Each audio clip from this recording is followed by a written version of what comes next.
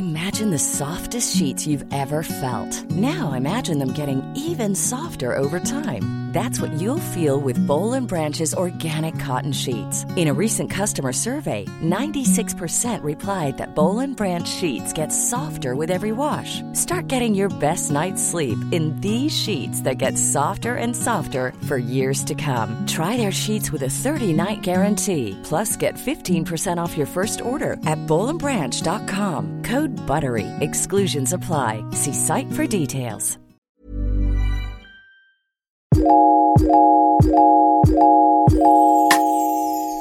Welcome to yet another episode of the Bobo and Flex Show. My name is Bobo and I am your host, and I'm with the beautiful Flex. We're gearing up for a really spicy episode today. How are you doing, Flex? Flex, do you want to introduce yourself to the people?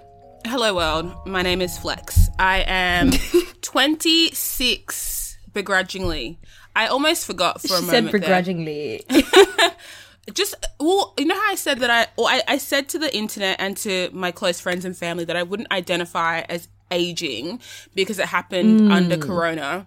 So then I just said, until further notice, I'm 25. And then I was trying to do some maths and figure out why subtracting 1994 from 2020 wasn't bringing up 25. And I was like, fuck, I've aged. I'm 26. So that's it. My favorite drink at the moment is Ribena. If you have lived or been to the UK or Australia or New Zealand, you know. Yesterday, I bought an air fryer. Please tell me everything. I saw that on your story. Look, I've really been contemplating. Where I thought it was similar to a NutriBullet in the sense that when it first came out or was first popularized, everybody thought it was like the greatest thing ever. And then slowly it's separated from the greatest thing ever for people who will value that tool. And then for everybody else, it was just like another blender. Right. But basically, I live in an old apartment and I have old appliances. And I also don't like to cook. And so I like the idea of getting a gadget. And it was inexpensive. I bought it for $50 from Kmart, which is like not a supermarket, a department store. Yeah, I think there's a Kmart here. Yeah. It's a bit different to yours in America. But is it? I digress. So I was like, I was watching I think it was BuzzFeed, and they were talking about things you can make in an air fryer. And I was like, let me make some hot chips or fries, as Americans call them. And it was just such an interesting experience, just putting it in, pressing a few buttons. I enjoyed it. A lot of people are like, it's just like a normal oven. It's like, no, it is technically an oven, but the way the way the air circulates around it is supposed to improve the way things cooked and doesn't dry out your food like an oven can sometimes. It's this whole thing. So yeah, it's an oven, but it's an oven with fan forced air circulation in a certain movement that's supposed to improve the way that your shit turns out. So yeah, that's going well. Could you fry like a chicken in there? Mm-hmm. Wow. It doesn't fry. That's the thing. You can add oil. Yeah. It's called a fryer, but it's more like an oven. So anything you can make in an oven, you can make in an air fryer.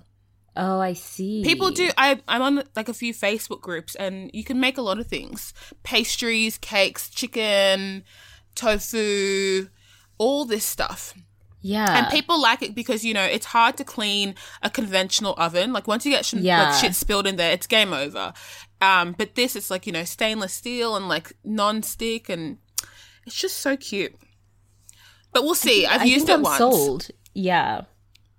I think the only issue is that the capacity for mine is like, I don't know, less than a litre. So you can't really make more than 2 servings of something. Oh, it's a small thing. I've got a small version, but there are huge ones that you can roast whole chickens and whole, whatever things in them. But they're way more expensive, like $500. So it's a bit more of a commitment if you know you're going to cook actual things. Yeah. Interesting. Maybe I'll get one. Anyway, tell the kids who you are. Yeah. Hi, bitches. I'm Bobo. I am in New York. I think I have corona again, so that's quite annoying. Patient zero. I feel like Literally. I feel like Corona is now going to be this thing. It's just going to be another flu. Like, it's just going to be another disease that we all just have to live with. And like every year it's just going to kill a couple of people. And it is what it is. So I'm just gearing for that. I think it's particularly annoying for me because I have asthma. So it's just annoying. But besides that, I really am loving being quarantined. I know that's a privilege, but I just don't want this to end.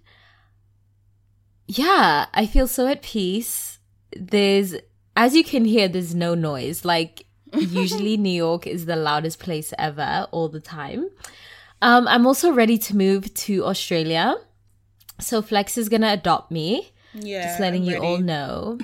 The time has come. I'm ready. Yeah, the time has come. So many people have just told me so many good things. I've just heard the food is good. The climate is good. Like, yeah, I'm ready to just move to Australia and have 15 puppies. And that'll be that, you know? See you soon. Literally. Now for some drama. It's not often we talk about celebrities. Yeah. Because we're just not a news podcast. I feel as though some people haven't really clocked that with us. I get some requests to talk about, like, this just happened in the news, and what do you think about Camila Cabello? And I'm like, I'm not across. Yeah. I'm like, who is that? It's not really the platform for it. But every now and then something so spicy happens that, you know, it'd be remiss for us not to discuss it. Or at least, you know, using the incident as a foundation for a greater discussion. Yeah. So, yeah. Let's talk about Lana Del Rey. Yeah. I love how Gemini season came and the entire world just erupted. Like, between Lana Del Rey and who's the other one? Doja Cat. Doja Cat. And Joe Biden. And 6ix9ine. There's just so much happening. Even more. Hilary Duff. There's something Oh, yes. Hilary there. Duff. Oh, my God. Oprah. Being accused of sex trafficking. It's just a lot. Why is Gemini season so chaotic? A lot of it feels like some of us are just a little bit bored and without hobbies. So we're latching on. Yeah. But some of it feels really justified. This Lana Del Rey one, when I saw this, for context, she posted a little, IG notes press release onto her Instagram. And initially when I saw it, I scrolled past because this is too many words for Instagram. Yeah. But then I saw she was trending on Twitter. So then I went back and thought I had to read it. So bear with us because this is a bit of a long Instagram post. But I need you to open up your ear canals and really soak in all of this information. Yes. Because as soon as I finish reading this post, we're going in. Yeah. There's so many layers. Bitch, please go in. I will preface this by saying I'm not a Lana stan, but I do enjoy her music. Okay. Okay, so she says, question for the culture. Ugh. We already knew it was going to be bad from there. Like, okay, let's continue. Let me speed through this. Question for the culture. Now that Doja Cat, Ariana, Camila, Cardi B, Kehlani, and Nicki Minaj and Beyonce have had number ones with songs about being sexy, wearing no clothes, fucking, cheating, etc., can I please go back to singing about being embodied, feeling beautiful by being in love, even if the relationship is not perfect, or dancing for money, or whatever I want, without being crucified or saying that I'm glamorizing abuse? I'm fed up with female writers and alt singers saying that I glamorize abuse when in reality I'm just a glamorous person singing about the realities of what we all go of what we're all now seeing are very prevalent emotionally abusive relationships all over the world. With all of the topics women are finally allowed to explore, I just want to say over the last 10 years, I think it's pathetic that my minor lyrical exploration, detailing my sometimes submissive or passive roles in my relationships, has often made people say I've set women back hundreds of years. Let this be clear. I'm not a feminist, but there has to be a place in feminism for women who look and act like me. Imagine. The kind of woman who says no, but men hear yes. The kind of women who are slated mercilessly for being their authentic, delicate selves. The kind of women who get their own stories and voices taken away from them by stronger women or by men who hate women. I've been honest and optimistic about the challenging relationship I've had. Newsflash, that's just how it is for many women. And that was sadly my experience up until the point that those records were made. So I just want to say it's been a long 10 years of bullshit reviews up until recently, and I've learned a lot from them. But I also feel it really paved the way for other women to stop putting on a happy face and to just be able to say whatever the hell they wanted to in their music. Unlike my experience where if I even expressed a note of sadness in my first 2 records, I was deemed literally hysterical, as though it was literally the 1920s. Anyways, none of this has anything to do about much, but I'll be detailing some of my feelings in my next 2 books of poetry with Simon & Schuster. Yes, I'm still making... Yes, There's so much audacity in this. Yes, I'm still making personal reparations with the proceeds of the books to my choice of Native American foundations, which I'm very happy about. And I'm sure there'll be tinges of what I've been pondering in my new album that comes out September 5th. Thanks for reading. Happy quarantining. Whew. Well, where do we begin? So first, the audacity to me... Wait, did you read her? She posted an apology. Oh, well, no, it wasn't an apology, actually. Should we keep... But she posted a follow-up, which basically just said... You want me to read it? It's here. Yeah. All right. So she said, so after that actual post, she got into the comments and started responding to a bit of the backlash she was receiving. We'll talk about the backlash after you can hear her side of the story. But basically, she said... by the way, the singers I mentioned are my favorite singers. So if you want to try and make a bone to pick out like that, like you always do, be my guest. It doesn't change the fact that I haven't had the same opportunity to express what I wanted to express without being completely decimated. And if you want to say that has something to do with race, then that's your opinion. But that's not what I was saying. And my last and final note on everything, when I said people who look like me, I meant the people who don't look strong or necessarily smart or like they're in control. It's about advocating for a more delicate personality, not for white women. Ooh. Thanks for the Karen comments, though. Very helpful. And then the next day, she posted another press release to her Instagram and said, a couple of final notes on my controversial post. It's not controversial at all. Despite the feedback I've heard from several people that I mentioned in a complimentary way, whether it be Ariana or Doja Cat, I want to say that I remain firm in my clarity and stance in that what I was writing about was the importance of self-advocacy for the more delicate and often dismissed softer female personality, and that there does have to be room for that type in what will inevitably be a new wave or third wave of feminism that is rapidly approaching. You just watch. Perhaps I could have given more context to my post by mentioning the title of the second book that would be out next March, called Behind the Iron Gates, Insights from an Institution. I'm sorry that the folks who I can only assume are super Trump Pence supporters or hyper-liberals or flip-flopping headline-grabbing critics can't read and want to make it a race war, when in fact the issue was with female critics and female alternative artists who are disassociated from their own fragility and sexuality and berate more sexually liberated artists like myself and the women I mentioned. But in truth, making it about race says so much more about you than it does about me. You want the drama. You don't want to believe that a woman could be beautiful, strong, and fragile at the same time, loving and all-inclusive by making personal reparations simply for the joy of doing it. Nothing new here in your reaction, same as 10 years ago when a million think pieces came out about me feigning emotional fragility or lying about coming from no money or lying about coming from no money when that was the truth. My aim and my message are clear, that I have control over my own story. If the women I mentioned don't want to be associated with me, that's absolutely fine by me.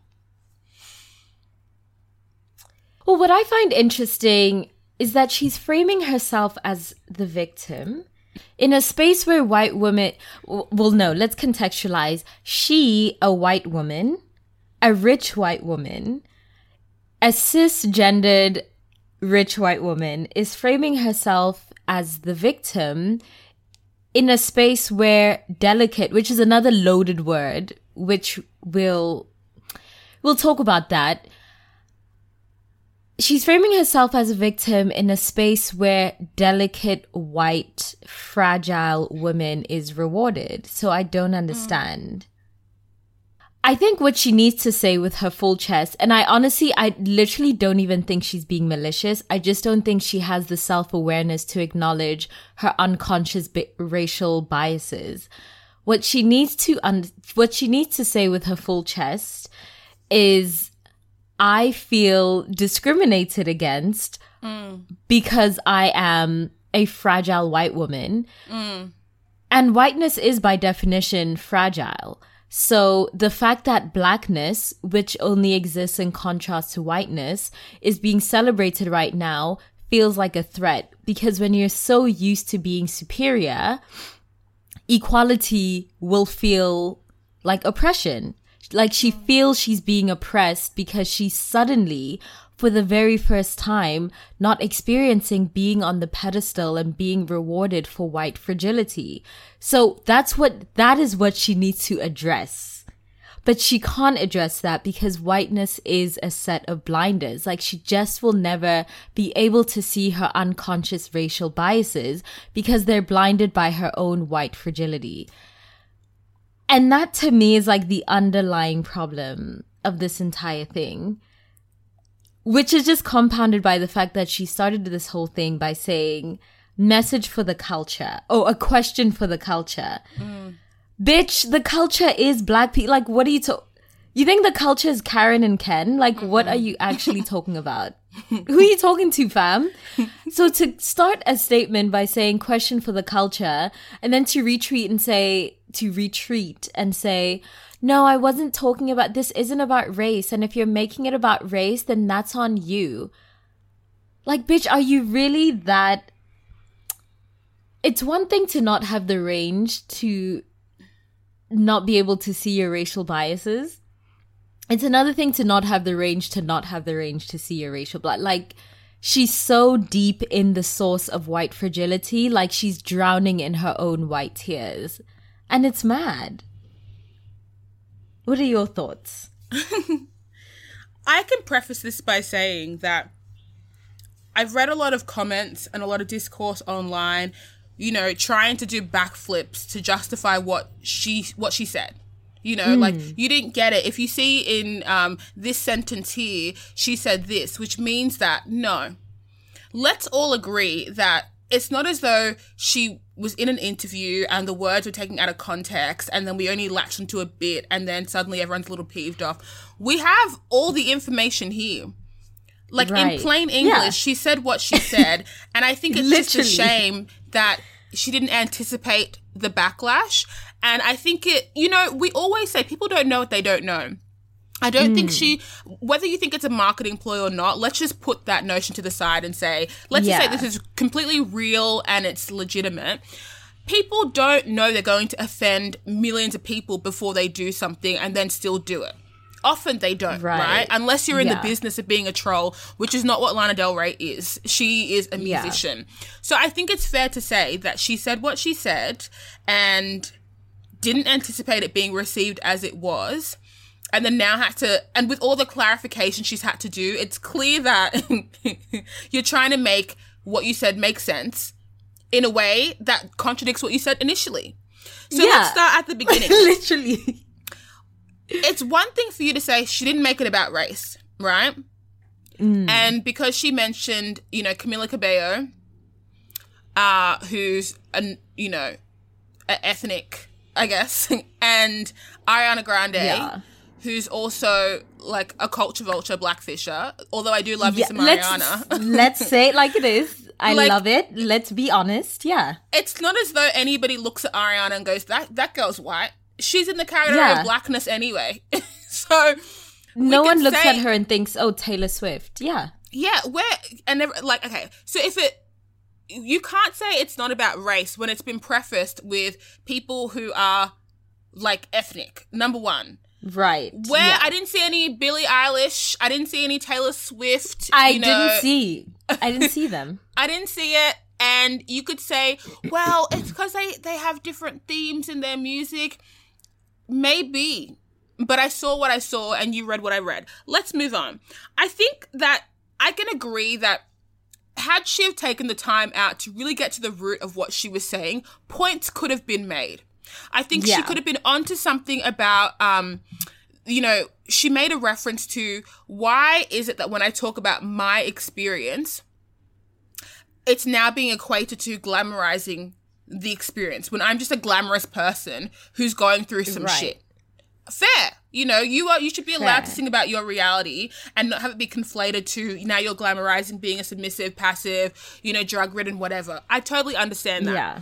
We can also say that points were going to be made when she addressed that, 10 years ago, she was vilified by critics for the music that she was making. And there wasn't, while she was a fan favorite, in the music industry sense, when it came to journalists and critics, a lot of them did berate her about her subject matter, saying that she was bringing women back thousands of years because she wasn't being an outwardly strong woman. She was talking about all the ways in which, men were getting one up on her, were abusing her, were, just making her feel worthless. And in a lot of cases, she enjoyed it because it made her feel special.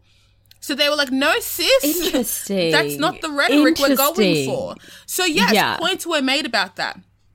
But my issue is, your gripe is with the industry.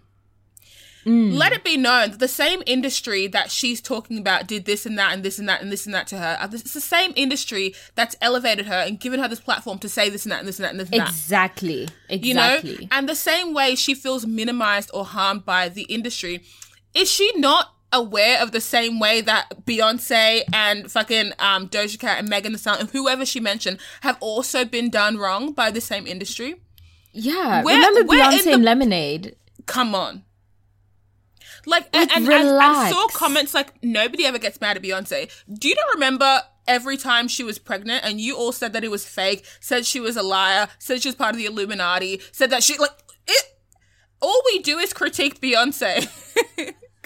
I remember Beyonce's Super Bowl performance. She was literally critiqued for perpetuating police violence. Like, yeah. What? Beyonce can't win, so let's not do that. So I think, if I'm going to be fair, I can say she was on the verge of making a few points, but it was overshadowed by this huge victim mentality, as if she couldn't separate her personal experience from how her experience is perceived. You, a white woman millionaire who's benefited from an industry that many don't get to, it's hard for you to now come onto the internet and now almost paint these women as a reflection stealing of how you should have been treated. Yeah, because from your point of view, they didn't go through it as hard as you do, so now they're the issue. Haven't we talked about blaming the system and not the individuals? Listen. Like, the question for the culture could have been stated without mention to anyone. Literally. It would not have been about race. She could have said girls who make songs about fucking cheating, and we would have just had to connect dots ourselves. It wouldn't have been about race unless you didn't put 5 fucking black people in the heading. Also, I think there's the whole fucking statement is underpinned by a tone deafness in which she can't see, and almost like it's tone deaf and it's also an unawareness, as if because she couldn't see how the rest of the world was perceiving what she had written, now we are the people who are like, of course you'd make it about race. Do you want to read your statement back, sis? Like, we're all just not waiting for you to fuck up. We like the bops, Lana. We like the bops. We didn't want it to be you, sis. But you wrote what you wrote and it hit differently.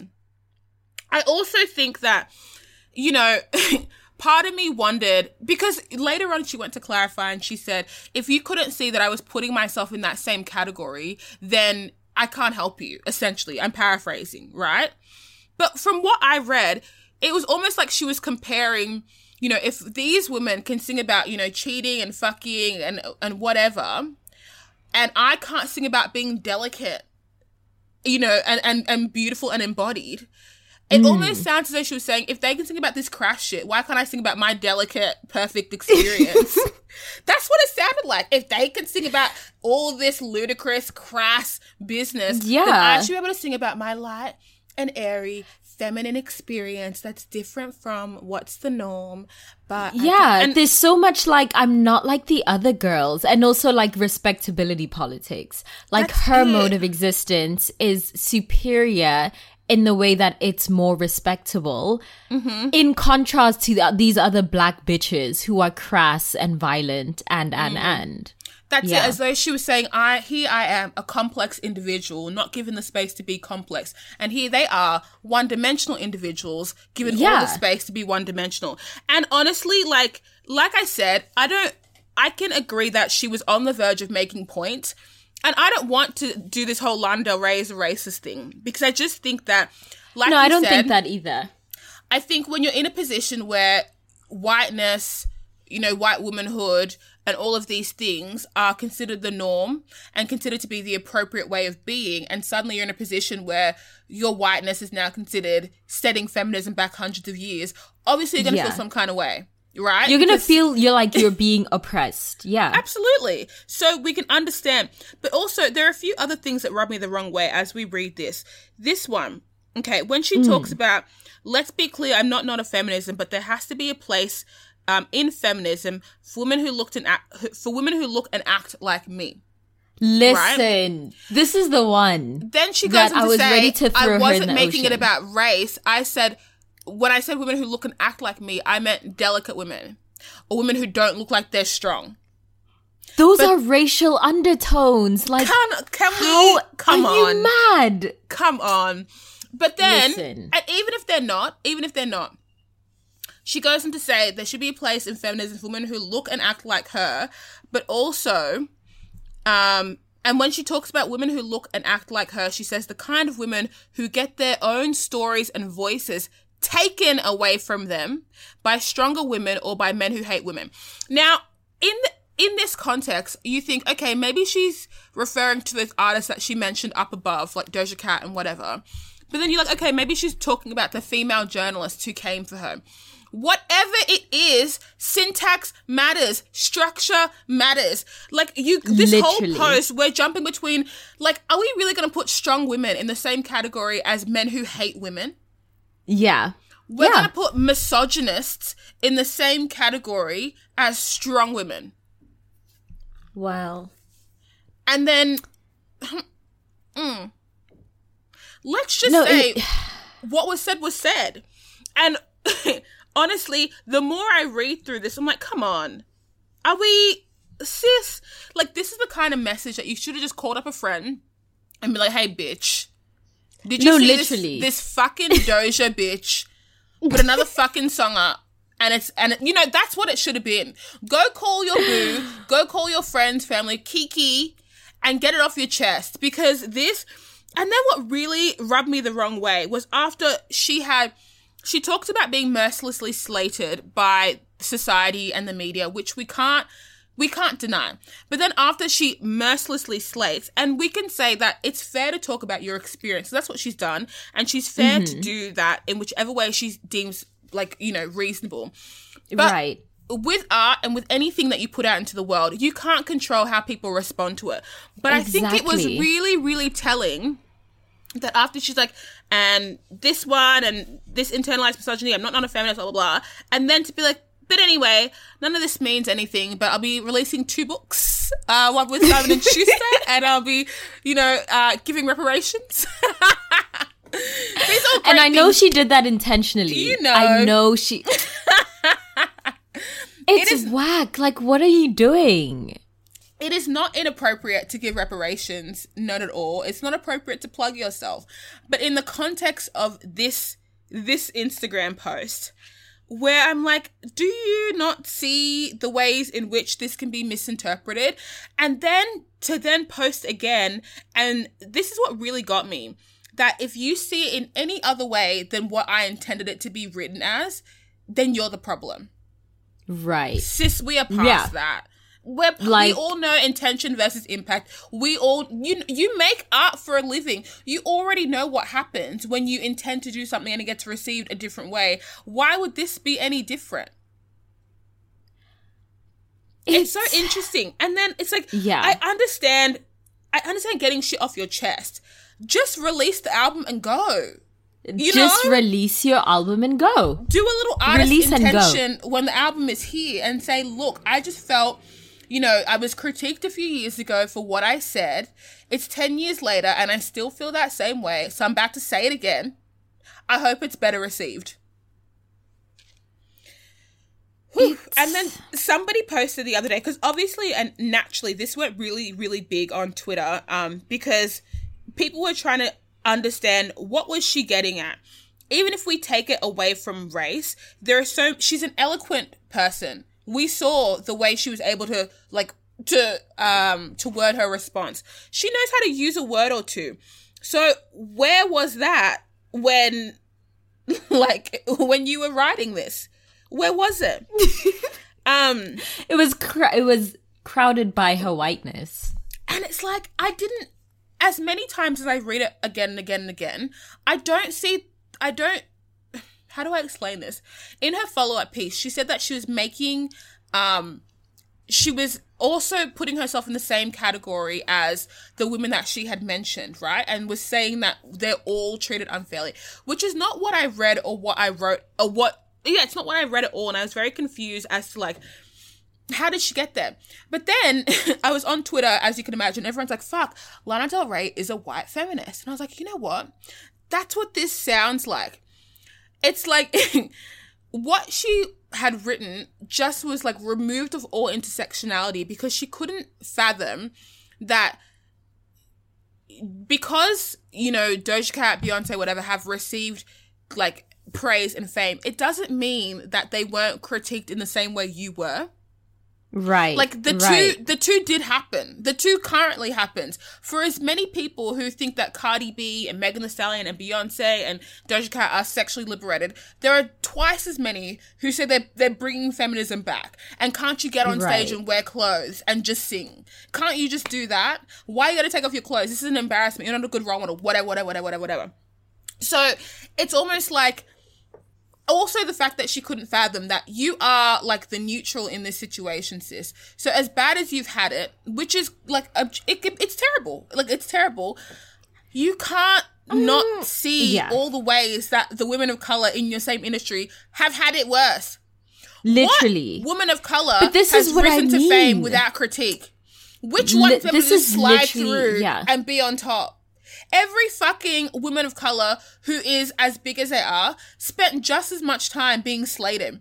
Remember when everyone's more. Rihanna can't sing, Rihanna can't dance, Rihanna's people forget now because Rihanna's an icon. But for so many years, hoes are saying she can't sing, she can't dance, she's an entertainer, she's inconsistent, she doesn't even write her own music, she's just a face. Yeah. But that's the thing too, is that I think what Black people and people of color also need to recognize is that she really isn't being malicious. No. And I really truly, when she says that she didn't write this from a place of racism, I truly believe that she believes that. Of course. Because, and it's I think what I've also noticed is that a lot of the people who are defending her, who are this isn't about race, stop making it about, it's also white women. Yeah. And I think what I've realized from that is whiteness is just a set of blinders. You cannot be white and also be aware of your own whiteness at the same time, because whiteness is not a race. It's not because you are a dumb bitch. It's not because you're problematic that you can't see your own anti-blackness. It is by cultural design that white people are unable to see their own anti-blackness. And I've just accepted now, at my big age, that white people cannot know whether their beliefs are racially motivated or not, because white people cannot experience race. Because whiteness simply isn't a race. And when you can't experience race, you also can't be aware of the ways in which your lack of race is so deeply ingrained into your beliefs and actions and desires and motivations. So I fully believe her when she says that I'm not writing this from a place of malice. This isn't about race at all. That's truly how she feels, because she literally does not experience race. for Black people and people of color, race is an experience. And for white people, it's only a concept. So they just will never be able to grasp why anything they say is racially motivated. And I also think this is why white women, especially rich white women, just cannot understand or even see the ways that they benefit from women of color's oppression. It's beyond them. And it just has saved me a lot of headache, just recognizing that, like, oh no, like, white women will continue to do this and will always do this because by cultural design, whiteness cannot be experienced as a race, and therefore racism cannot be made aware of or seen or experienced by white people unless it's like overt, unless it's like in your face, we're whipping you, you're picking cotton. White people cannot see racism beyond that by cultural design. I also think, to go off what you were saying initially, yeah, about us, like, it's clear, but to anyone, that she wasn't intending to be racist or to make it about race. Like, right? People don't want to do that shit. Nobody wants to be an out and proud racist unless you're an out and proud white supremacist, and she is not.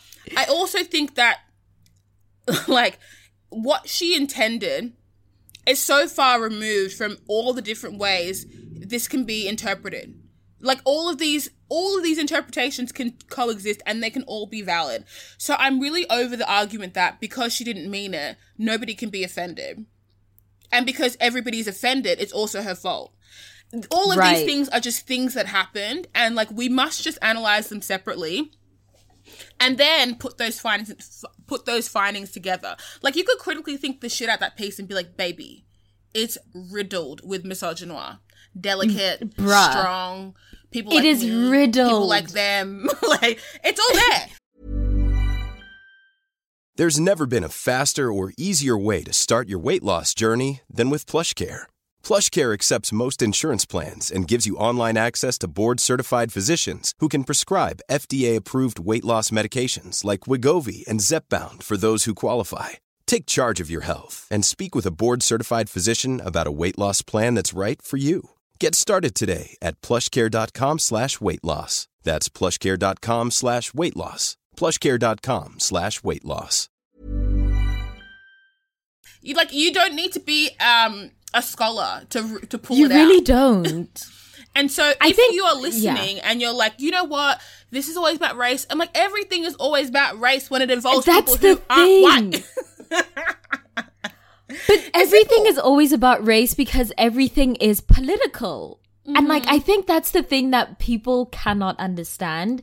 Everything is, it's like when people are just like, no, I don't date Black people. That's just my preference. No, it's not just a preference, because love is political. You cannot separate the personal from the political. All of your desires, your beliefs, your motivations, your thoughts are all politically driven, and they were all socially conditioned and ingrained into you, especially if you are white, because racism is a primary feature of whiteness. It is not separate from whiteness. You cannot escape your own racism as a white person, because racism is the Mac OS software inside your laptop of whiteness. Like, that's just, it doesn't need to be activated. It doesn't need intention.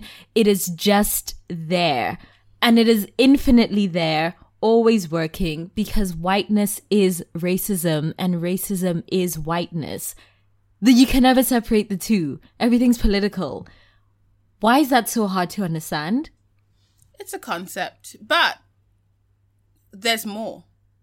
I think we can talk, or we should talk, about anti-Blackness, because this is a concept that I don't think that we discuss enough, and I don't think the average listener is aware of that fact. That let's get into Black it. people, or anyone can be anti-Black, but people who are Black, identify as being Black, can also be prejudiced and anti-Black and hate their absolutely. Blackness. So, let's get into Doja Cat, because I guess now is the time. Now, my good sis, like, I'm a Doja Cat fan. Let's just put it out there. I DJ'd for her when she was in Sydney and in Melbourne. We kikied. I think she's sus and problematic, but I also think she's funny as fuck, and she can lay a weave, and she's an amazing artist. But I'm only Why do you think she's sus? Oh, she's suspect. Like, I feel like Doja Cat reminds me of when I was in high school, and I just hated the idea of being black because everybody around me just hated black people. In a really covert way, like, reminding me that I wasn't, like, black, but, like, I was only, like, a little bit black, and, you know, just perpetuating anti-black standards. Like, oh, I'm really scared to go to this suburb because there are a bunch of black people there, but, like, not you. And so I just thought the more I could be, like, covert black and just identify as being Australian, then it would just be easier off, you know? Right. But I just remember all the times when I was younger where I was like, I'm not, like, a normal black person because I like punk music and I dress a certain way and I'm the exceptional black. I'm the exceptional black because I can, you know, move through these circles and not be seen as the other. But I will always be seen as the other. Like, you just realize that as an adult. But and the things you do to make sure that the people around you see you as anything but black. So pandering to their anti-blackness as a safeguard and a safety net. So Doja Cat's had, like, a ton of controversy in her short, like, mainstream career so far. When Moo first dropped and it went viral, she was naturally, people went through her Twitter and found that she would use the F slur, the derogatory one, for homosexual people, and she would use it quite candidly. And when she was called out about it, she said, I use it all the time. Like, I say it hundreds of times a day. Like, it's in my vocab. Really? Period. She was like, what do you mean? I always say Wait, and this. no one said anything? Well, they did. Okay, let me read out the whole, like, news feed, because there might be other people who don't know that she had this drama. So basically, I'm reading a Billboard article. It says Doja Cat comes under fire for defending homophobic language in tweet. Basically, in a since deleted tweet from 2015, she allegedly used the homophobic slur F to refer to Odd Future members, Tyler, the Creative, and Earl Sweatshirt. She since deleted the tweet and also made a statement that she deleted and defended her use. She said, I called a couple people the F word when I was in high school in 2015. Does that mean I don't deserve support? I've said the F word roughly 15,000 times in my life. Does saying the F word mean you hate gay people? Do I hate gay people? I don't think I hate gay people. Gay is okay. So she's been messy. Screaming. And this is her response to this, like, drama in 2018. End of 2018. So it wasn't that long ago, right? And every now and then she'll jump on Twitter or Instagram Live and just go a little bit ham. She gets really, really drunk on Instagram Live. I thought she was fucked on coke, but she says she doesn't do hard drugs and she doesn't smoke weed anymore, so it's just alcohol apparently. But she'll just go on Instagram Live and start saying some weird shit, how she wants someone, like, to shit in her mouth and, like, whatever it is. She's just a quirky, weird, fucking, like, manic pixie dream girl. But just, like... Oh, I see. Okay. But just, like, she just feels like a bit of a troll, is how I see... And she identifies as being a troll as well.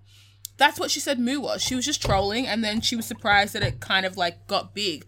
So I'm not surprised when things come up about her. I remember she got on Instagram Live saying that she really wants to fuck Russ. And she was like, somebody add him, that's all I want to do. Like, and just being really vulgar about what she wanted to do with him and just, like, taking it a bit too far. And everyone's like, babes, are you okay?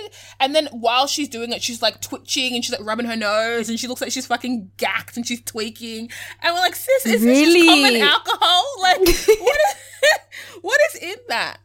Anyway, so basically, recently she said on Twitter that she would show her, like, her tits if a song of hers got to number 1 on the charts.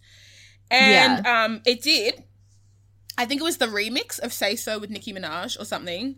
If you want the exact details, Google it. I don't really care to Google it myself, but I was around when it happened, and it got number 1. And basically, Twitter was like, "Where are the titties, bitch?"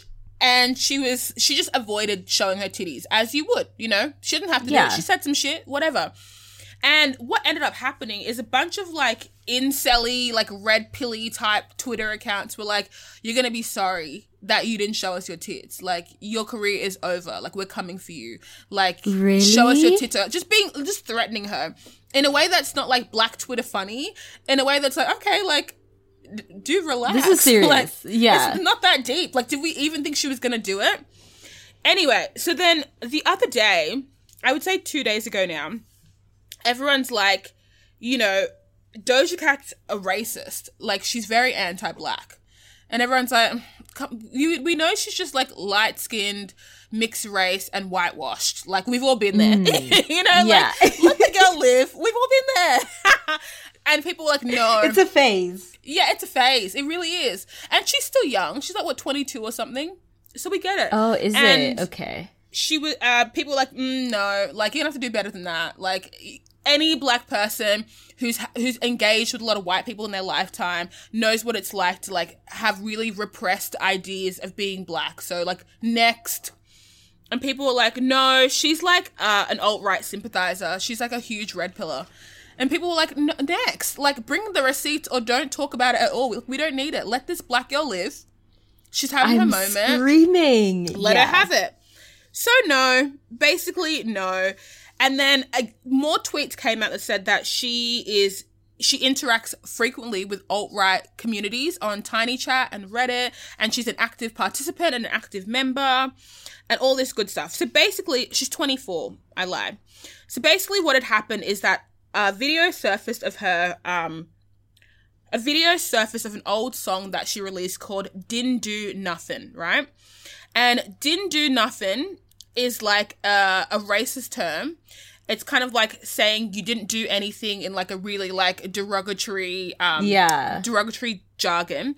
And basically it's in reference to people of color who claim to be innocent after facing police brutality.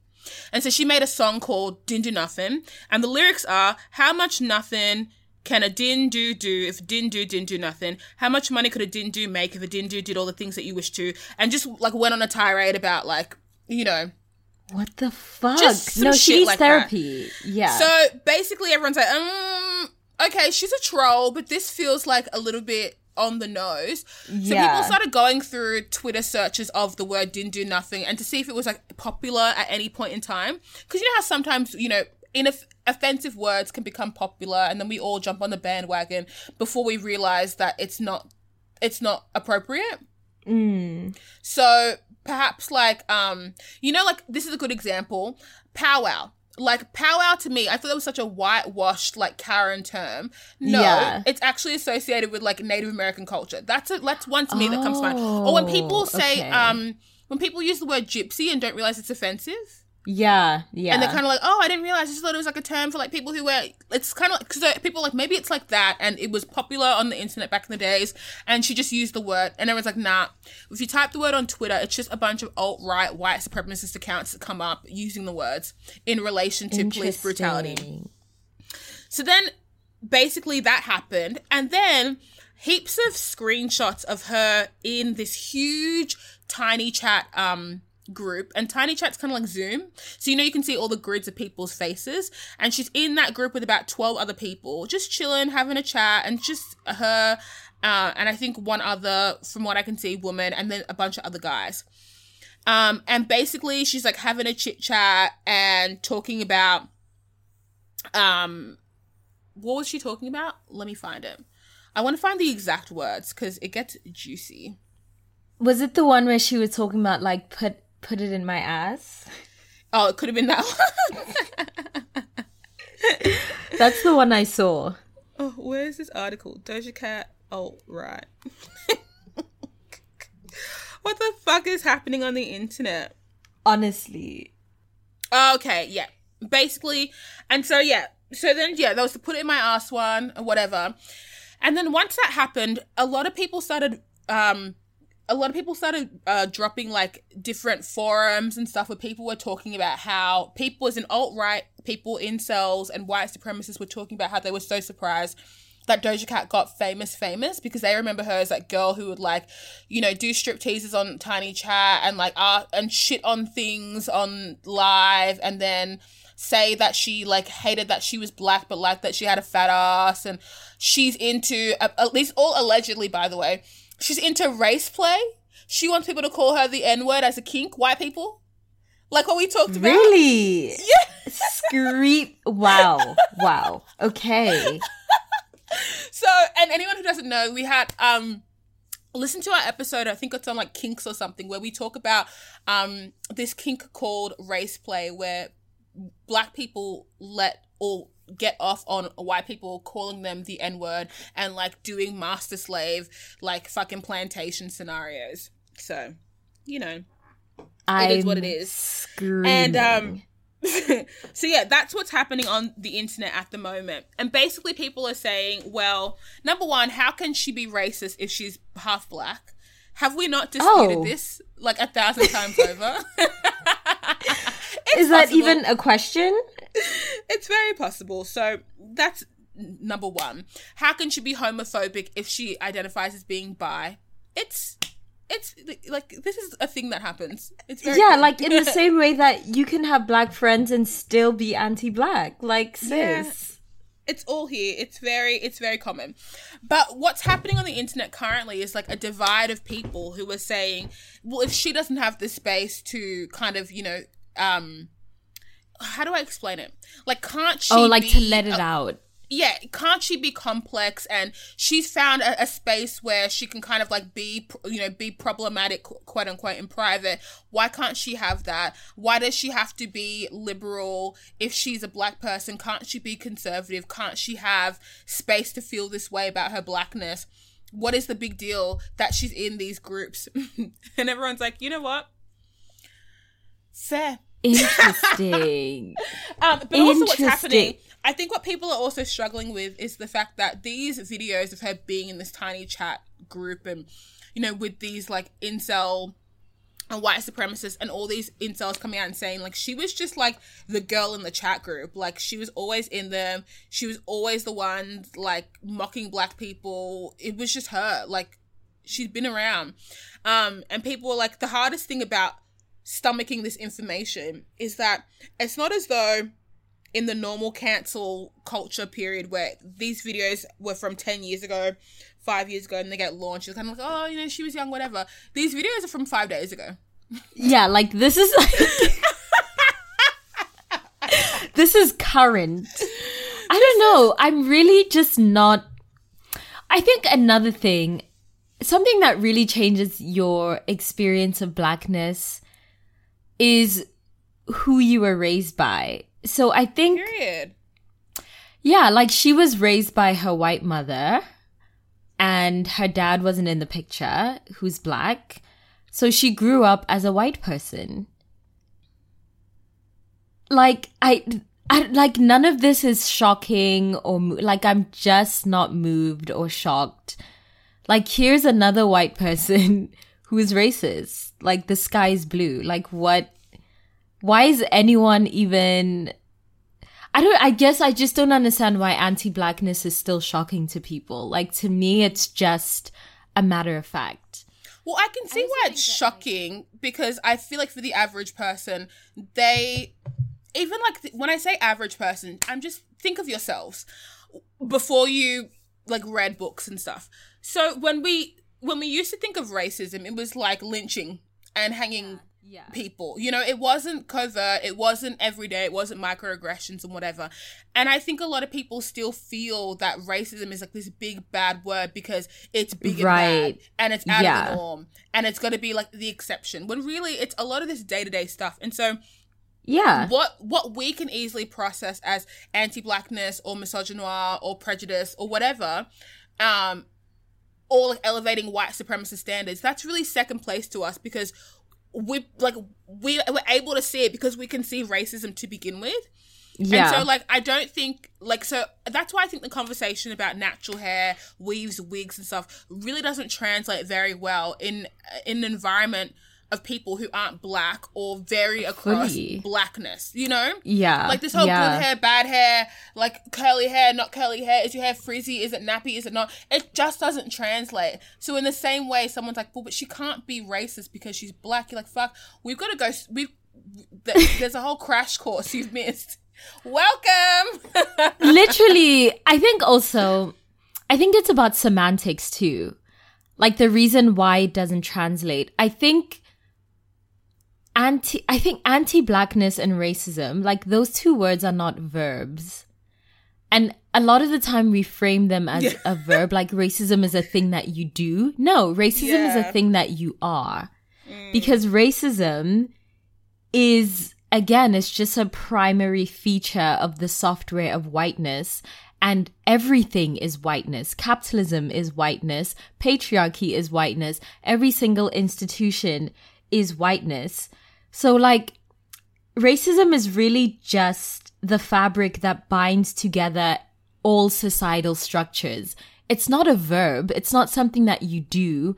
It just, and that's, I think, what's confusing for white people is that white people think they have to do something in order to be racist, when in reality, just you existing in a white skin suit, expressing your white individuality is a violation of people of color and black people's needs.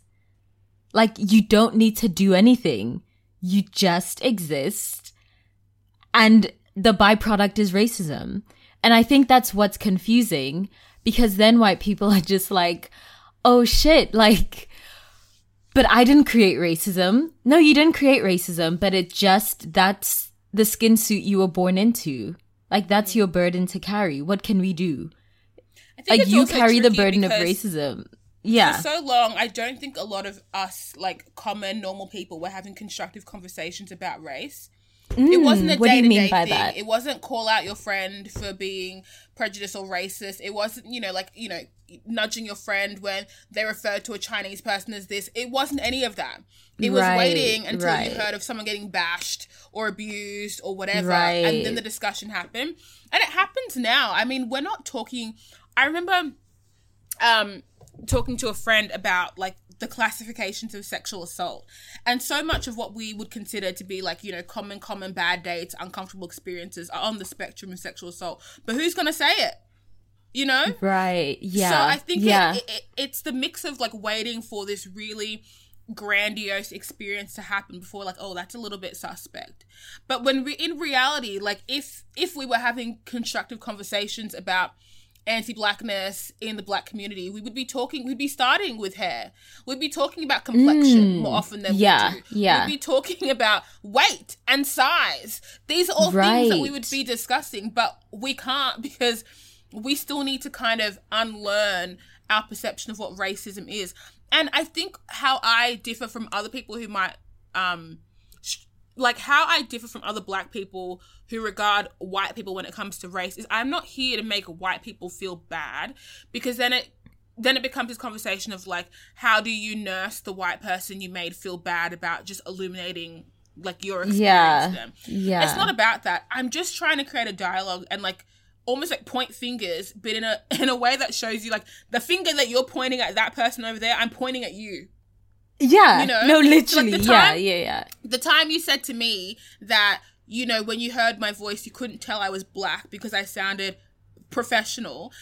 That's the same finger I'm pointing to you when you're pointing to this bitch for saying the N-word. I'm pointing the same fingers. It's the same thing. It's the same. Yeah. So I think that's it like really why these does. conversations can become really unproductive very quickly, because you say racist and, like, 10,000 ears just, like, clock off because, like, no, this conversation isn't for me because I'm not a racist. Oh, yeah. And it's like, no, bitch, I'm talking to you. Like, I am subtweeting you right now. Yeah, I agree with you entirely. I think, I also think, the word racist is so loaded and it has all these, I think we need to destigmatize the word racism. Like, it has at least so we can have a conversation.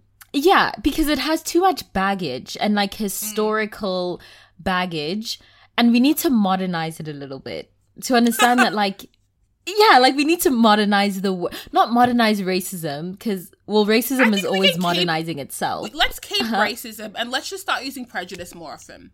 Because I feel like most people, it'd be easier for you to show them the ways in which their prejudices manifest and not their racism. No, I think we need to use racism because it's specific. If we just say prejudice, you can if I just say, hey, that was prejudice, that was like your unconscious internalized prejudice, you can easily just be like, okay, but it's just prejudice. It's just my fat phobia. It's not racism. Like, I feel like, you know what I mean? Like you can always... It's just my fat phobia. It wasn't racism. Yeah, but there's a hierarchy, you know what I mean? Like, and racism is the worst possible thing. Like, white people don't want to be called racists, but they still want to be able to do racist things. Do you know what I mean? So I think we need to be specific. Being called racist is being worse than being racist, really. Yeah. No, literally, that's what it is. So we need to be specific and say, the way that you said that I'm too smart to be a black person, like, bitch, that was racist. And we need to be able to call it for what it is. But we also need to depersonalize it. Like, when we call people out for being racist, they cannot take it personally. Do you know what I mean? Like, because it really isn't personal. Like, the way I see it is none of us have free will. You were born into a white skin suit, and therefore you were born into white supremacist conditioning, and it's not your fault, but it is what it is.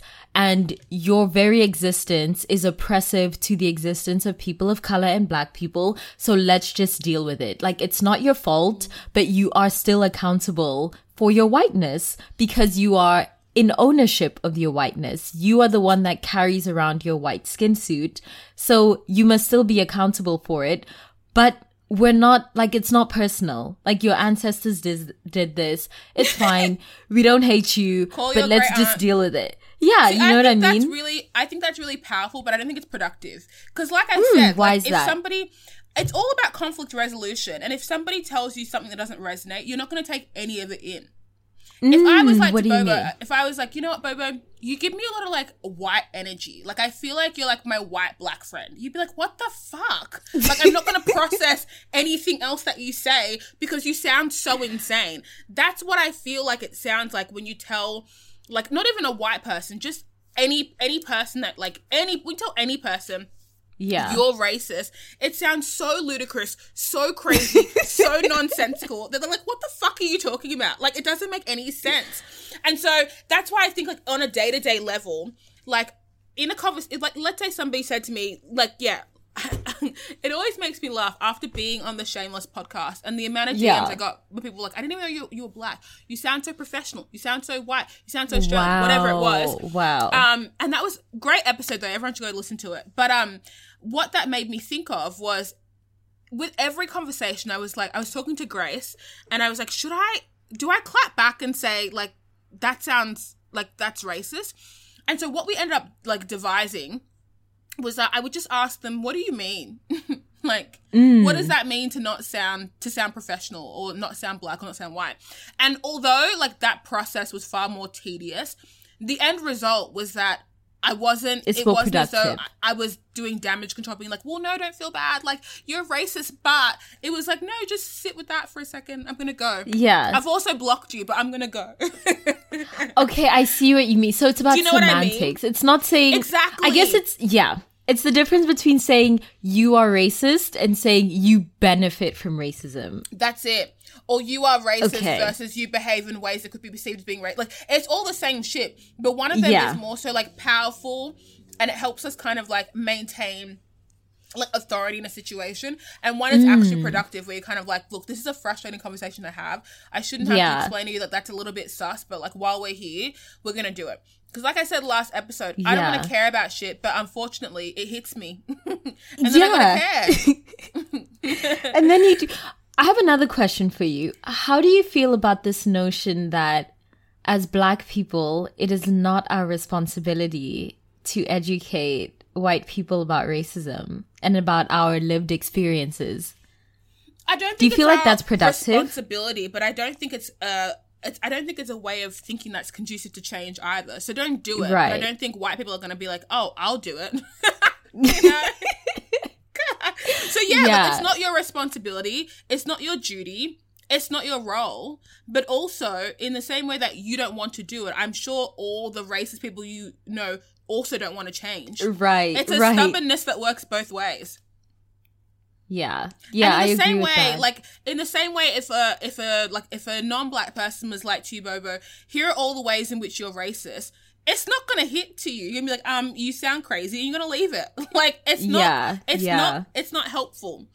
Also, the last thing I wanted to mention before we go is that I do think that, like, although I think that cancelling is like unproductive, what I think is really interesting is how gendered the conversation around cancelling is, because it's so much more potent when who we're cancelling is a woman. I was thinking, like, didn't 6ix9ine, pedophile, abuser, just came out of jail, trending on TikTok? How many millions? Let's see how many millions of views his new song has on YouTube. Let's just see. Yeah. How do you spell 6ix9ine? Is it 6 letters? Yeah, there we go. His new song came out 2 weeks ago. 222 million views. That's somebody who has been cancelled. Gang-related, pedophile, abuser, sexual assaulter, all of the names under the sun. A man can come out of jail early, mind you. He didn't finish out his full sentence. He's come out of jail just to be famous, even more famous than he was before. Thriving. Yeah. Like, those stats, insane. But then Miss Lana, she, obviously, the statement was rooted in a bit of misogyny, whatever, but she said a few words, none of them, like, as offensive as what this non-black who says the N-word in every fucking song says. And sis, her career is over. Yeah. Up for discussion. Lana Del Rey is over party, trending on Twitter. Doja Cat is over party, trending on Twitter. Hilary Duff is over. Gotta talk about that in the next episode, though. Trending on Twitter. 6ix9ine. Oh, but the song is catchy. Oh, but... Listen. No, let's please discuss this in the next episode. Let's please discuss why cancel culture is so gendered. Yeah, I mean, like, we would have to get into it in a way that we don't have time for right now. But when we reminisce on people who have been cancelled, I would say overwhelmingly the men got more support in the cancellation and have risen above. Because even remember with the Gayle King thing, remember how Snoop Dogg fixed his fingers? Yep. To defend... Actually, no, we're literally... Yeah. It's really interesting. Anyway, and so that's why I say, like, I'll critique anyone. Like, people I love, dislike, whatever. But what I find is that, like, because I remember somebody was like, asked me a few weeks ago when 6ix9ine got released, why don't you talk about it on the podcast? It is clear. Like, there's no mincing that 6ix9ine is fucked. Like, I don't need to, like, you know, pull out the archives, find a few tweets. It's all there.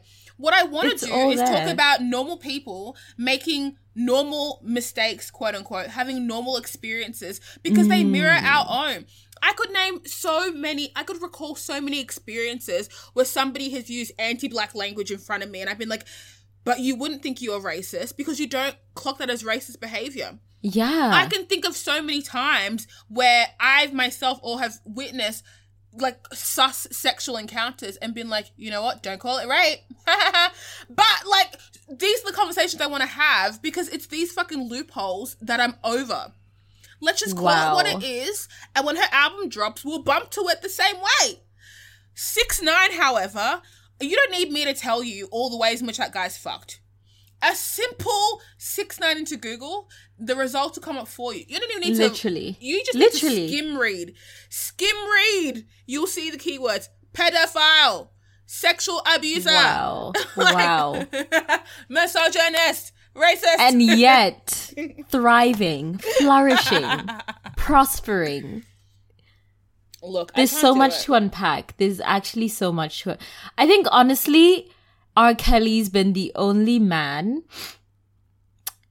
in the music industry to really genuinely get cancelled. But even that, it was after years of him being a problematic pedophile that he was actually... It's just insane. Yeah, I don't feel like cancel culture did that for R. Kelly, though. His time was coming. That's retribution. That's karmic retribution. That wasn't cancel culture. I don't think tweets did that. His time was coming and it was going to come. The thing about cancel culture is we look for, like you said, like this analogy that you use, we look for symbols of progress, not actual progress. Right. Yeah. So we cancel someone just to wait for that iPhone notes apology, just to wait and see that they're dating someone who's black, just to wait and see that, you know, they know how to eat Indian food, and then we're good. You know? Yeah. Like, yeah, no, literally. We're not looking for real change, and we're not providing the environments for real change to happen. We're attacking and say you better change in 3.5 seconds or it's done. Yeah, it's a wrap. But it's because we live in this capitalism again. Everything goes back to capitalism. But we really believe that punishment or punitive justice is progress when it's literally the opposite. Like, I don't even believe in sending people to jail. Like, but I think about the ways in which, like, the idea of punishment only perpetuates the problem. And when you punish people for being the way that they are, when they had no control over becoming the ways that they are, you don't solve the problem, you just make it worse. So no one, if we're all just being completely honest with ourselves, actually I'm going to exclude myself from this narrative, but if society's being completely honest with themselves, no one is interested in progress. People just want the glory, the pride, or the ego boost that comes from punishing someone because it makes you feel superior, when in reality you're not. And that's all people want. People don't want progress. They just want to feel superior to people around them. And that's all society centered around, because that's what capitalism is. It's just the pursuit of superiority, and it manifests itself in our justice system and in the ways that we treat people and in the ways that we engage with each other. And it's just always going to be like that. So, you know, eat the rich. Love it. And if we can end on these 3 tweets that sum up the Lana situation perfectly. Number 1, can we dead the myth that women are attacked and criticized for this basic white soft girl aesthetic that Lana sees herself as the champion of, when those characteristics are the standard for femininity and have been for ages? Literally. Next tweet. White feminism did fail Lana for many years and does fail all sorts of women who have complicated intimacies with men who hurt us. But Lana used a tool many white women do, which is leverage what power is granted to us by white heteropatriarchy in anti-black contexts to seek more power. If you want to listen to it again, listen to it back slowly. It's all there. And the last one, what Lana should have said is that I'm sick of being criticized for my music being seen as the embodiment of anti-feminism and the romanticism of abuse, when it is a projection of myself, my feminism, and my art. Ooh. Period. And that is I love that today, first everyone. one. Yeah. We love it. So thank you guys for listening. This has been such a fun episode. Follow us on Twitter. I know my DMs are about to literally explode after this one, so I'm gonna go throw my phone in the ocean. But follow us on Twitter, follow us on Facebook, and we'll catch you in the next episode where we talk about why cancel culture is gendered. Bye! Bye!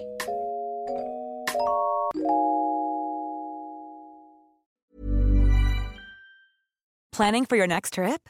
Elevate your travel style with Quince. Quince has all the jet-setting essentials you'll want for your next getaway, like European linen, premium luggage options, buttery soft Italian leather bags, and so much more. And is all priced at 50 to 80% less than similar brands. Plus, Quince only works with factories that use safe and ethical manufacturing practices. Pack your bags with high-quality essentials you'll be wearing for vacations to come with Quince. Go to quince.com/pack for free shipping and 365-day returns.